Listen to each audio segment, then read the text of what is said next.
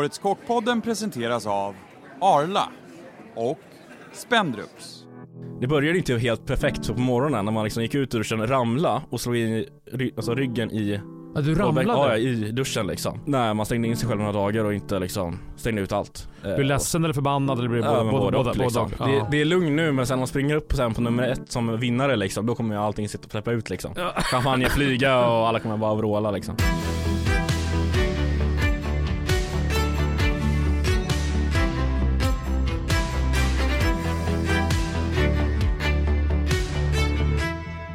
Välkommen till Årets kockpodden med Stefan Ekengren och mig, Thea Malmengård. Idag har vi den tredje finalisten som har tävlat tidigare med oss. Välkommen William Brittsjö. Tack så mycket, superkul. Känns som det var igår liksom vi satt här. Ja, helt sjukt. Ja. Det har hänt ganska mycket på ett år och innan vi går in på hur det gick för dig i kvalet så undrar jag, vi säger det har hänt mycket på ett år, men vad har hänt för dig senaste året? Jag har bytt arbetsplats, så jag jobbar nu på Etoile. Superhärlig arbetsplats, så det är fullt upp varje dag. Sjukt mycket att göra, så det är superkul. Jättebra gäng. När böt du direkt efter finalen eller var det? Nej, 1 januari. Okay. Så det var ett tag emellan där. Så det är superkul. Så kontaktade jag Jonas och kände att jag var sugen och började jobba där. Jobba lite mer fine-down-hållet och lite mer raffinerat, och då är den plats öppen. Så jag kom in och provjobba en kväll och så kände jag direkt att nu kör vi liksom. Så det var superkul. Så vi var ju där och käkade och jag liksom, när jag såg det så det tog liksom en 10 minuter. Vad fan? Jag känner igen honom. Alltså, du vet, jag bara så här, det var liksom fel dioderna där. Bara, och sen efter bara, men vad fan, det är ju William liksom. Jag hade liksom jag hade inte förstått att du hade börjat där. Jag hade inte förstått det då liksom. Det är superkul verkligen. Ja. Det är många rätter och mycket att tänka på, mycket logistik. Det är ganska, alltså, för så många portioner som vi gör så är det ganska liten yta som vi faktiskt lagar mat på. Men det är superkul, verkligen. Har du förändrat din matlagning någonting tycker du, eller är du kvar i samma matlagning som du hade innan? Nej, men i grund och botten är det väl samma, att det ska vara hjärtligt goffigt och härligt och gott liksom. Det är det viktigaste. Men sen är det visuella och det estetiska och en viss teknik och sådär. Vi jobbar ju mycket med olika flytande kväve och allt möjligt och sådär. Så det öppnar ju dörrarna för ett nytt sorts tänk. Jag tror det kan vara verkligen roligt och bra inför finalen också. Är det sånt vi kommer se lite mer i år? Ja, vet man inte. Det vet man kanske inte. Vad det blir för finaluppgift. Spännande. Vi pratade faktiskt lite om det innan. Stefan, du åt ju alla bidrag i fjol.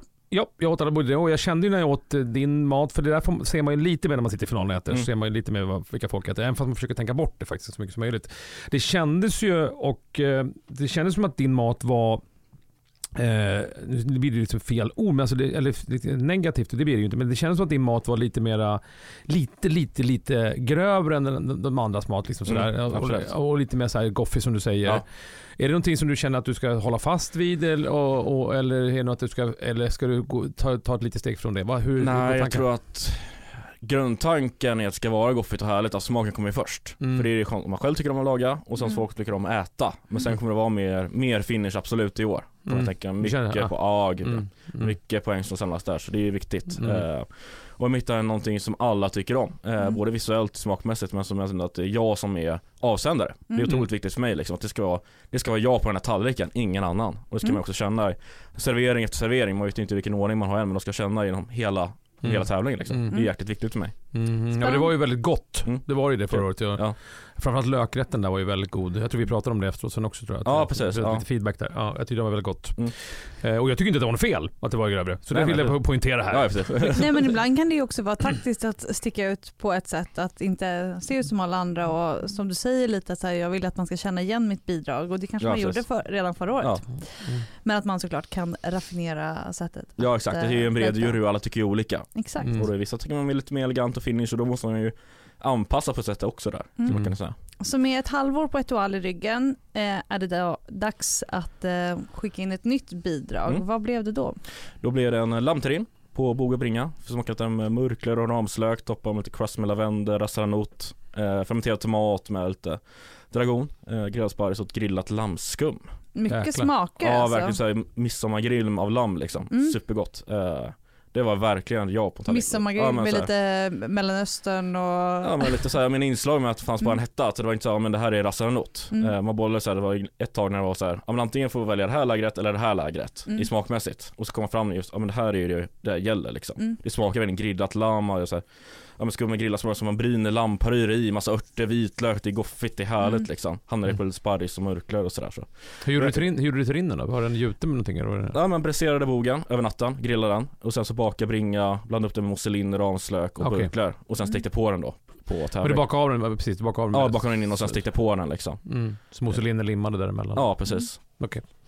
Coolt. Spännande. Jag åt ju inte den rätten där, för då, jag var ju bara andra dagen där. Vi har pratat hela den där, för det är lite kul för att jag har ingen aning om vad du gjorde andra dagen. Vad gjorde du för ting där till gurkan och hjorten där? Gurkan ville spela på den där pressgurkekänslan. Så saltade gurkan och sen så picklade den lite fläder.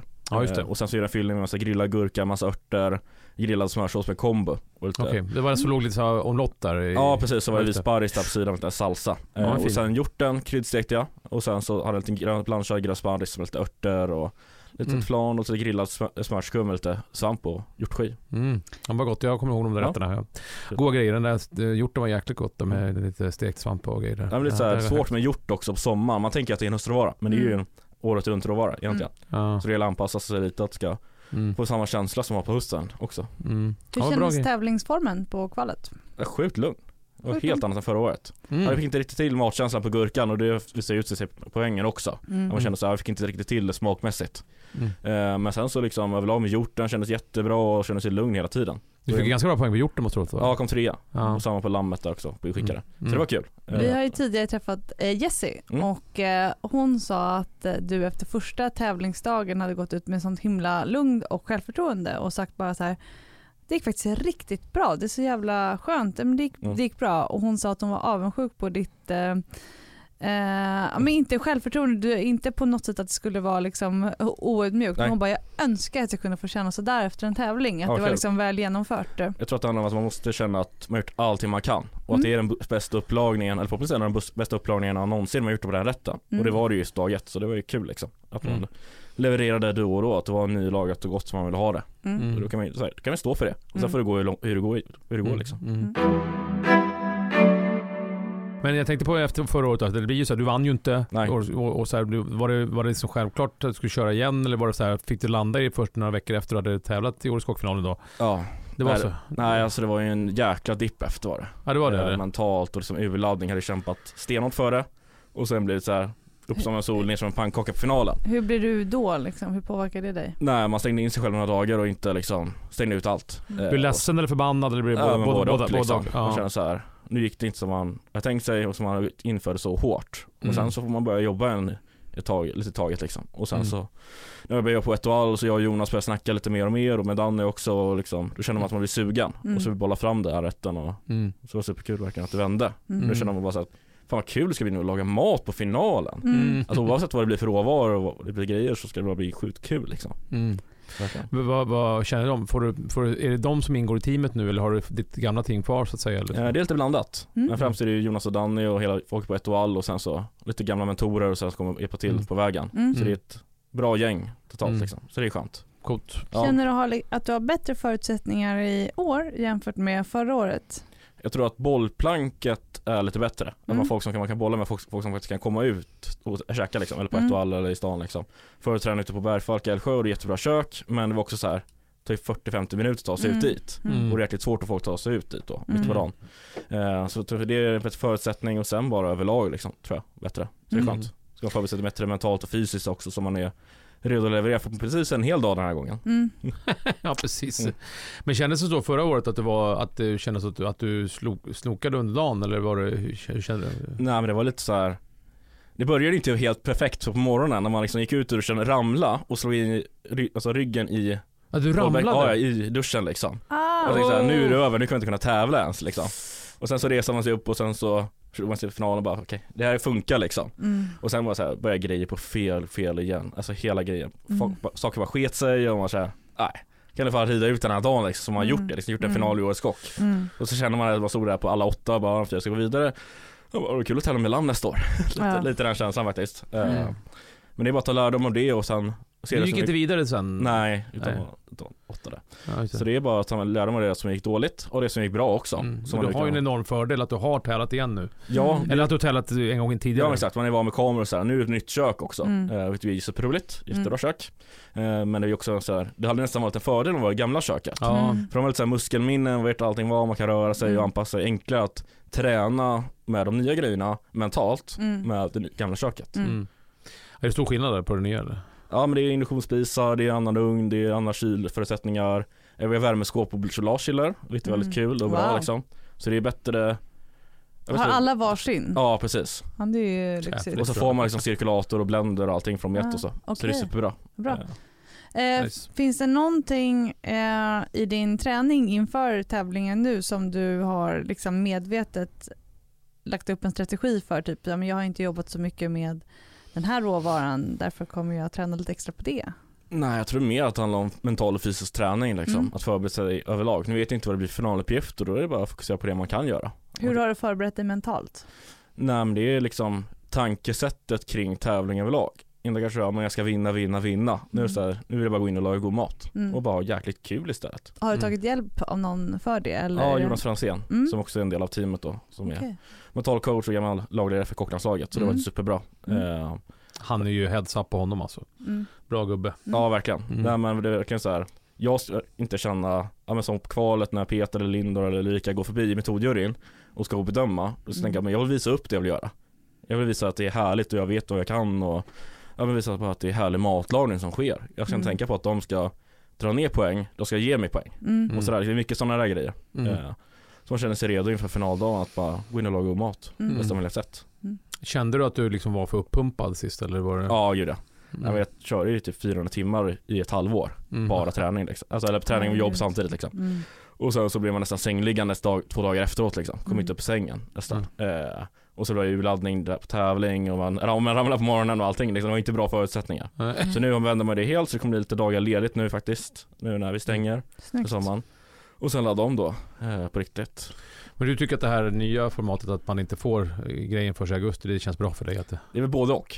Alltså, det är klart man vill veta bara för att. Men jag tror att det är bra för en själv att man säger, men jag kan inte träna på man tränar rätt. Nej. Man kan tänka så här, ja men om det kommer morot, vad ska jag göra då liksom? Som ett garnityr. Absolut, eller någon råvarskoj kan man absolut träna på, men i grund och botten handlar det om att på tävling ska man laga det man kan och göra det så bra man kan göra liksom. Inte mer man kan göra.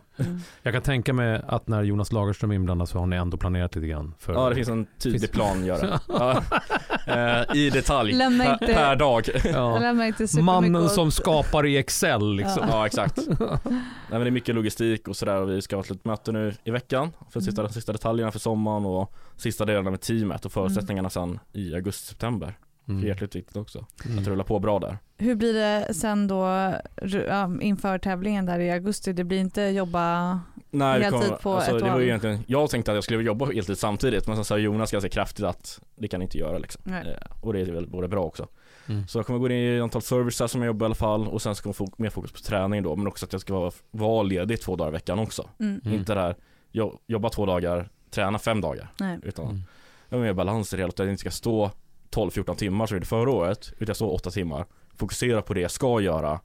Eller om det är tidsräkning kan det bli ännu längre, men liksom om man gör det man ska göra och sen går man hem och försöker släppa det så bra som möjligt. Jag tänker att det kan nog de flesta relatera till, att det är först när man får distans till någonting som det utvecklas framåt och man kommer på liksom, man knäcker nöten eller de här liksom, små justeringarna. Ja, det tror jag är sjukt viktigt. Alltså, jag minns ju förra året när vi fick vilsen typ 18 augusti. Då känner man, shit vad tajt det är. Och det är lite samma nu när vi får den 5 augusti, vad det nu blir. Att det är inte superlång tid, det är 5 veckor. Och då får man ju liksom vara snabbt tänkt att ha en grundplan för vad det blir. Och sen bara justera och sådär liksom. Men inte stressa ihjäl sig heller. Utan man har en tidplan och nu ska den här rätten ungefär vara klar, smakmässig preparation. Och sen har vi bara jobba på finish i sista liksom. För det kan ju komma någonting mer också i den här tiden emellan. Det kan ju komma någonting i mitten av augusti eller i september också. Jag vet inte. Det som är härligt tycker jag ändå att det är då att det blir så himla mycket mer jämlikt. Missförstå mig rätt, men någon som har till exempel 2 barn eller någon som är lite yngre, somrarna ser ju lite annorlunda ut. Så att när alla nu får uppgiften 6 veckor innan, så har alla lite mer samma förutsättningar. Ingen kan, alltså det är klart att man kan lägga upp sin sommar och träna på liksom generellt exakt. och tekniker och så vidare. Men jag tror att det kommer bli så spännande final. Ja, framförallt kanske det blir lite mindre tekniskt än vad så förra året. Tror du det? Ja, jag tror faktiskt det. Alltså, vissa kanske har på en flan och lite trinner och sådär, men jag tror inte det är extremt att det blir mer på krysshållet. Sen om de kanske vill ha det, kanske de lägger in det som tävlingsuppgift att någonting ska serveras på fat. Det vet man inte. Men jag tror att det kommer handla mer om ärlig matlagning och liksom att folk bara kommer fokusera på att det ska vara god mat och härligt liksom. Sånt som man själv lagar. Hej! Fredagskocken Mattias Larsson här. Jag älskar matlagning. Det ska vara bra råvaror och ett smart hållbarhetstänk. Därför är Martin och Servera-gruppen en perfekt samarbetspartner för mig. God mat är ju själva livet, eller hur? Kockens kryddor. Hela Sveriges kryddträdgård. Smaka gott och gör gott. Men jag tänkte på din mat då, vi pratade om det lite innan där. Du känner, jag skulle utveckla lite mer där. Du känner ju att det har utvecklats en ett och all där, eller sen du kom dit, men den här, det känns som en bra kombination det här med liksom goffigheten och det lite mer eleganta. Du känner ändå att det har utvecklats lite grann där sen du började på ett och all liksom. Och... Ja, verkligen. Nu är det mer. Förut var det så här, om det ska vara så mycket grejer och sådär på tallriken och om man ska få upp så mycket smaker och allt möjligt. Nu skalar jag ner det väldigt mycket. Att det ska vara så här. Ja, men som på lammet så skickade in på, det var 4 grejer på tallriken. Det var liksom lammet, det var tomaten och sparrisen och den här ragu med sås och allting liksom. Och allting ska smaka så jäkla bra i sig och vara på helt perfekt. Och det vet man ju så här, om det inte finns någonting att döma ner, då får man ingen minuspoäng. Alltså. Och sen det tänker sen se till att allting är jäkligt bra och att det funkar bra texturmässigt och allting, att man har en hög finish och någonting visuellt som bara sticker ut. Och det fångar upp så här, wow, det här vill jag käka. Verkligen. Har du någon så här råvara som du känner så här, fan det här är fan drömmen i finalen som du skulle vilja få 1 augusti? Har du någonting som du känner så där? Som du verkligen... Men lamm vore ju superkul som man tränar på kvalet liksom. Det vore superkul. Men skaldjur överlag, fisk, alltså jag är öppen. Hur hamnade lammrätten? 3. 3, ja. Var det. Ja, men du gillar fisk och skaldjur också? Eller? Ja, absolut. Så det vore kul. Det känns som att det kan bli det eftersom det var men hjort och gurka på kvalet vegetariskt då. Att de öppnar upp att en tränar kan bli fisk och skaldjur eller all typ alger och tång i en vegetarisk rätt eller så. Vet man inte. Vart vänder du dig för inspiration? Eller kommer den inifrån? Nej, alltså det är allt möjligt. Alltså det är framförallt när man är ute bara går, känner jag nu. De senaste månaderna när man har tränat och mycket mentalt. Och bara gå ut i naturen och bara släppa allt. Och man tänker sådär, man tänker på en råvara. Man ser lite blåbärsskogen, man kan göra någon blåbärskräm eller så. Så man tänker allt möjligt liksom. Mindre det här att se på sociala medier och YouTube och det är mycket mer så här. Ja, vad tycker jag om att laga och tänka på det, hur kan jag lite mer organiskt. Ja, men absolut. Och sen så visst, man kan se en teknik på sociala medier och tänka hur kan jag tillämpa den till det jag tycker om att laga utan att det ska vara någon annans grej. Utan i min matlagning ska verkligen komma fram i det jag lagar.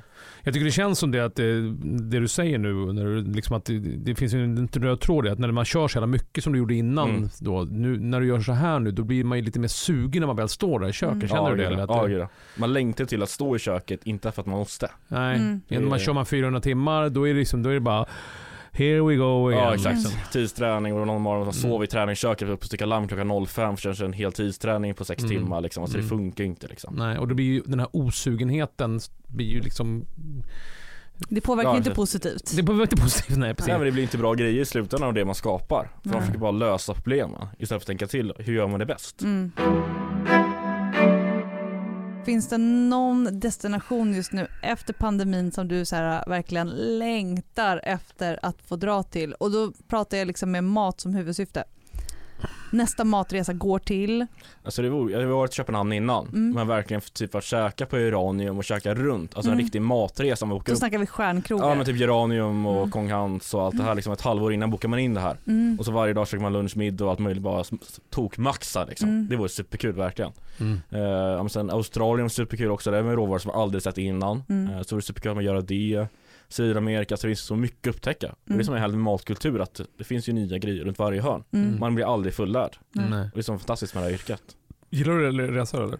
Ja, men verkligen när man har möjlighet liksom. Det är superkul att upptäcka nya grejer överlag, inte bara mat men liksom kultur och olika ställen och allting liksom. Superhärligt. Har du haft funderingar på att jobba utomlands någonting? Eller har du, det är väl inte en del av planen liksom. Det är inte det. Nej, men det vore så sjukt härligt att åka och jobba i New York i något år eller sådär liksom, eller London eller Paris och sådär. Man är fortfarande ung så man har ju möjlighet till det liksom. Vad säger du själv om 3 år? 3? Ska jag säga 3? Ja, det är ju... Ja, 3 år då. Men han är ju det mest spännande åldern. Då kommer man säga nu. att han ska vara på 1 och all för det inte vågar för att Jonas fyller jag 27, ja. Om 3 år. Om 3 år, och då är du kvar på 1 och all då, tror du? Då, ja, kanske, ja det menar jag. Okej, då säger vi om 5 år då. Vad är det om 5 år? Då har jag vunnit årets kock och förbereder för att tävla i Brittsjö. Oh. Wow. Okej. Ambitious are high. Ja. Och jobbar då på restaurang eller ägnar du enbart åt tävlandet? Förhoppningsvis då har man då förberett sig så bra ekonomiskt att man kan gå helhjärtat från dag 1, att man går in för det. Att bara träna för att kryss. Och göra det på alla aspekter, både mentalt, fysiskt och med maten framförallt då, liksom att hitta rätt känsla av ett bra team runt om sig. Att man använder alla de där extremt duktiga matlagarna vi har i Sverige till att ta fram det bästa möjliga. Men är det slutmålet på kryss? Ja. Det är det? Ja. Häftigt. Wow. Sen var det superkul att på krog, men det är inte... Alltså, och sen när du fyller 30 och har gjort allting, då bara... jag lägger det här på hyllan. Nej, men då kan det bli faktiskt att öppna krog och bara laga ärlig god mat liksom. Sen kan det bli på en teknisk nivå, absolut. Men, liksom, men det som ändå fascinerar mig lite tycker jag, det är att du pratar om det här goffiga, goda liksom, maten lagad från hjärtat och ändå är så fast inställd på den här tävlingen. Och Bocuse är ju tvärtom. Så långt ifrån den matlagning du ändå förespråkar. Hur går det ens ihop? Men det är inget som säger att det måste vara så. Nej. Alltså det finns ju, det får ju hur man paketerar allting och formar det och täcker in det så här. Ja, men som på kvass nu när jag gjorde den här grillade lammskummet med massa grön sparris, mörklöksbitar, det är ju supergott. Men hade jag lagt det i en form och sen gjutit in det lätt och sen har lite skum på det liksom. Ja, men då har du ju ett färdigt garnityr. Och sådär liksom. Så det handlar ju om hur man paketerar och får in rätt matkänsla. Och där är ju en extremt bred jury. Som du har ju 24 nationer som ska bedöma maten.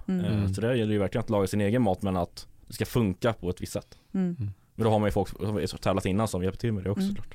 Men vad är det som lockar med tävling? Är det att själva tävlingsmomentet och här innan, eller är det att gillar du att vinna liksom? Det är väl det. Nej, det är både och. Det är väl framförallt, alltså det är både utvecklingen av maten som jag gör och att utveckla den själv. När man väl står i boxen och ska tävla, och sen alltså det aftermath, antingen om man skulle vinna eller om man liksom bara lärt sig så mycket grejer av i slutändan och utvecklats.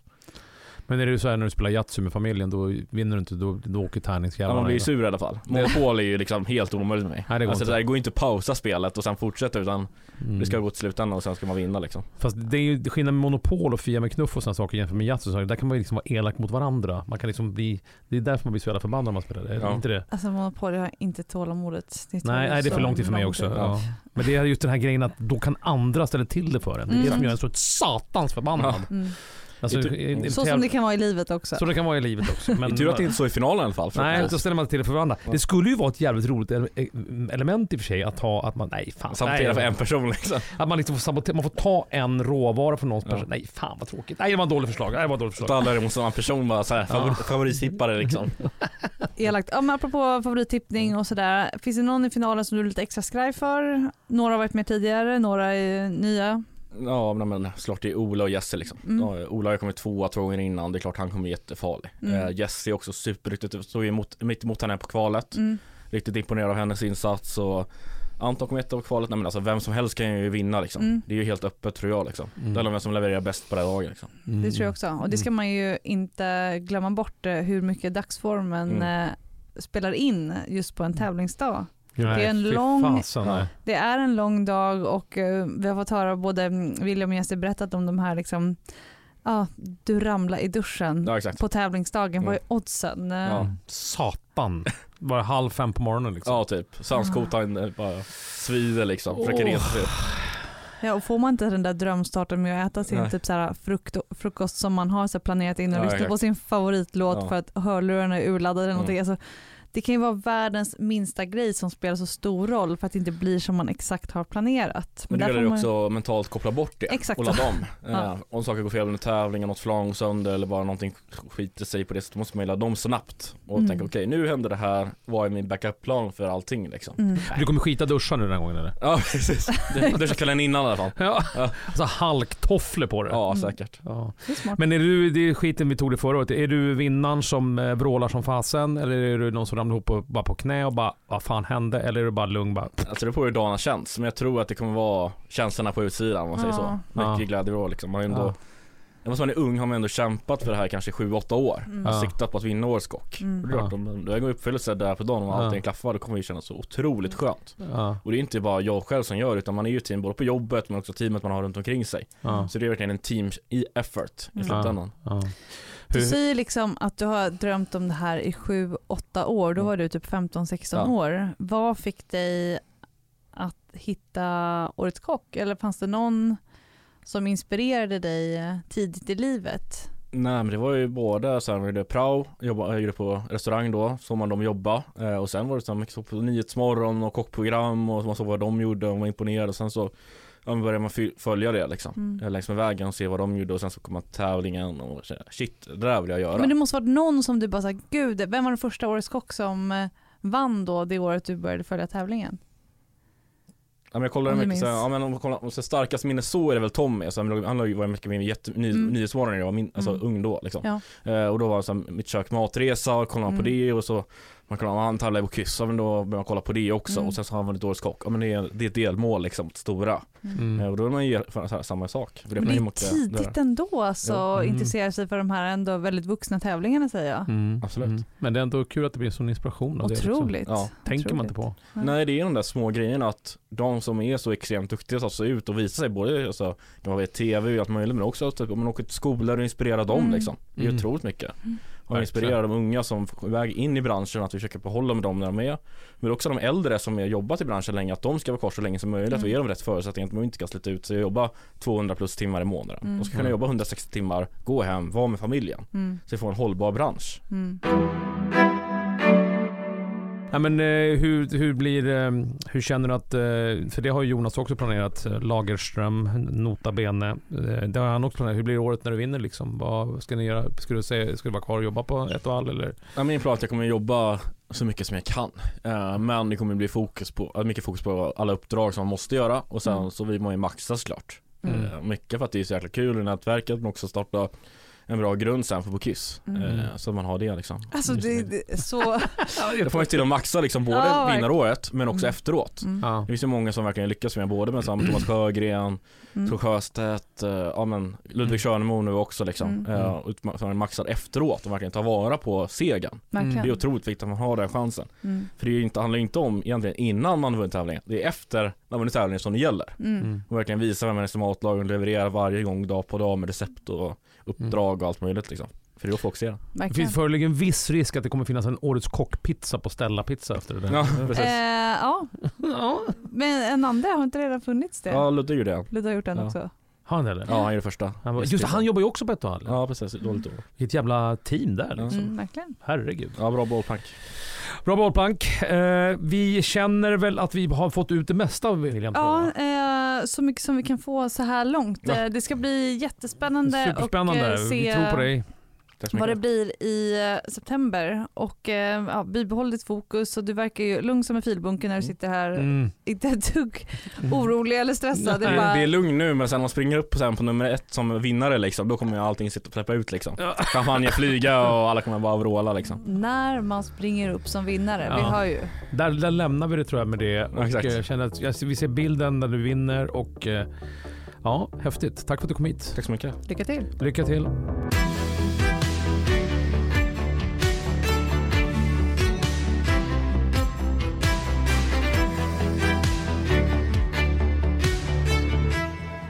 Årets kockpodden presenterades av Arla och Spendrups.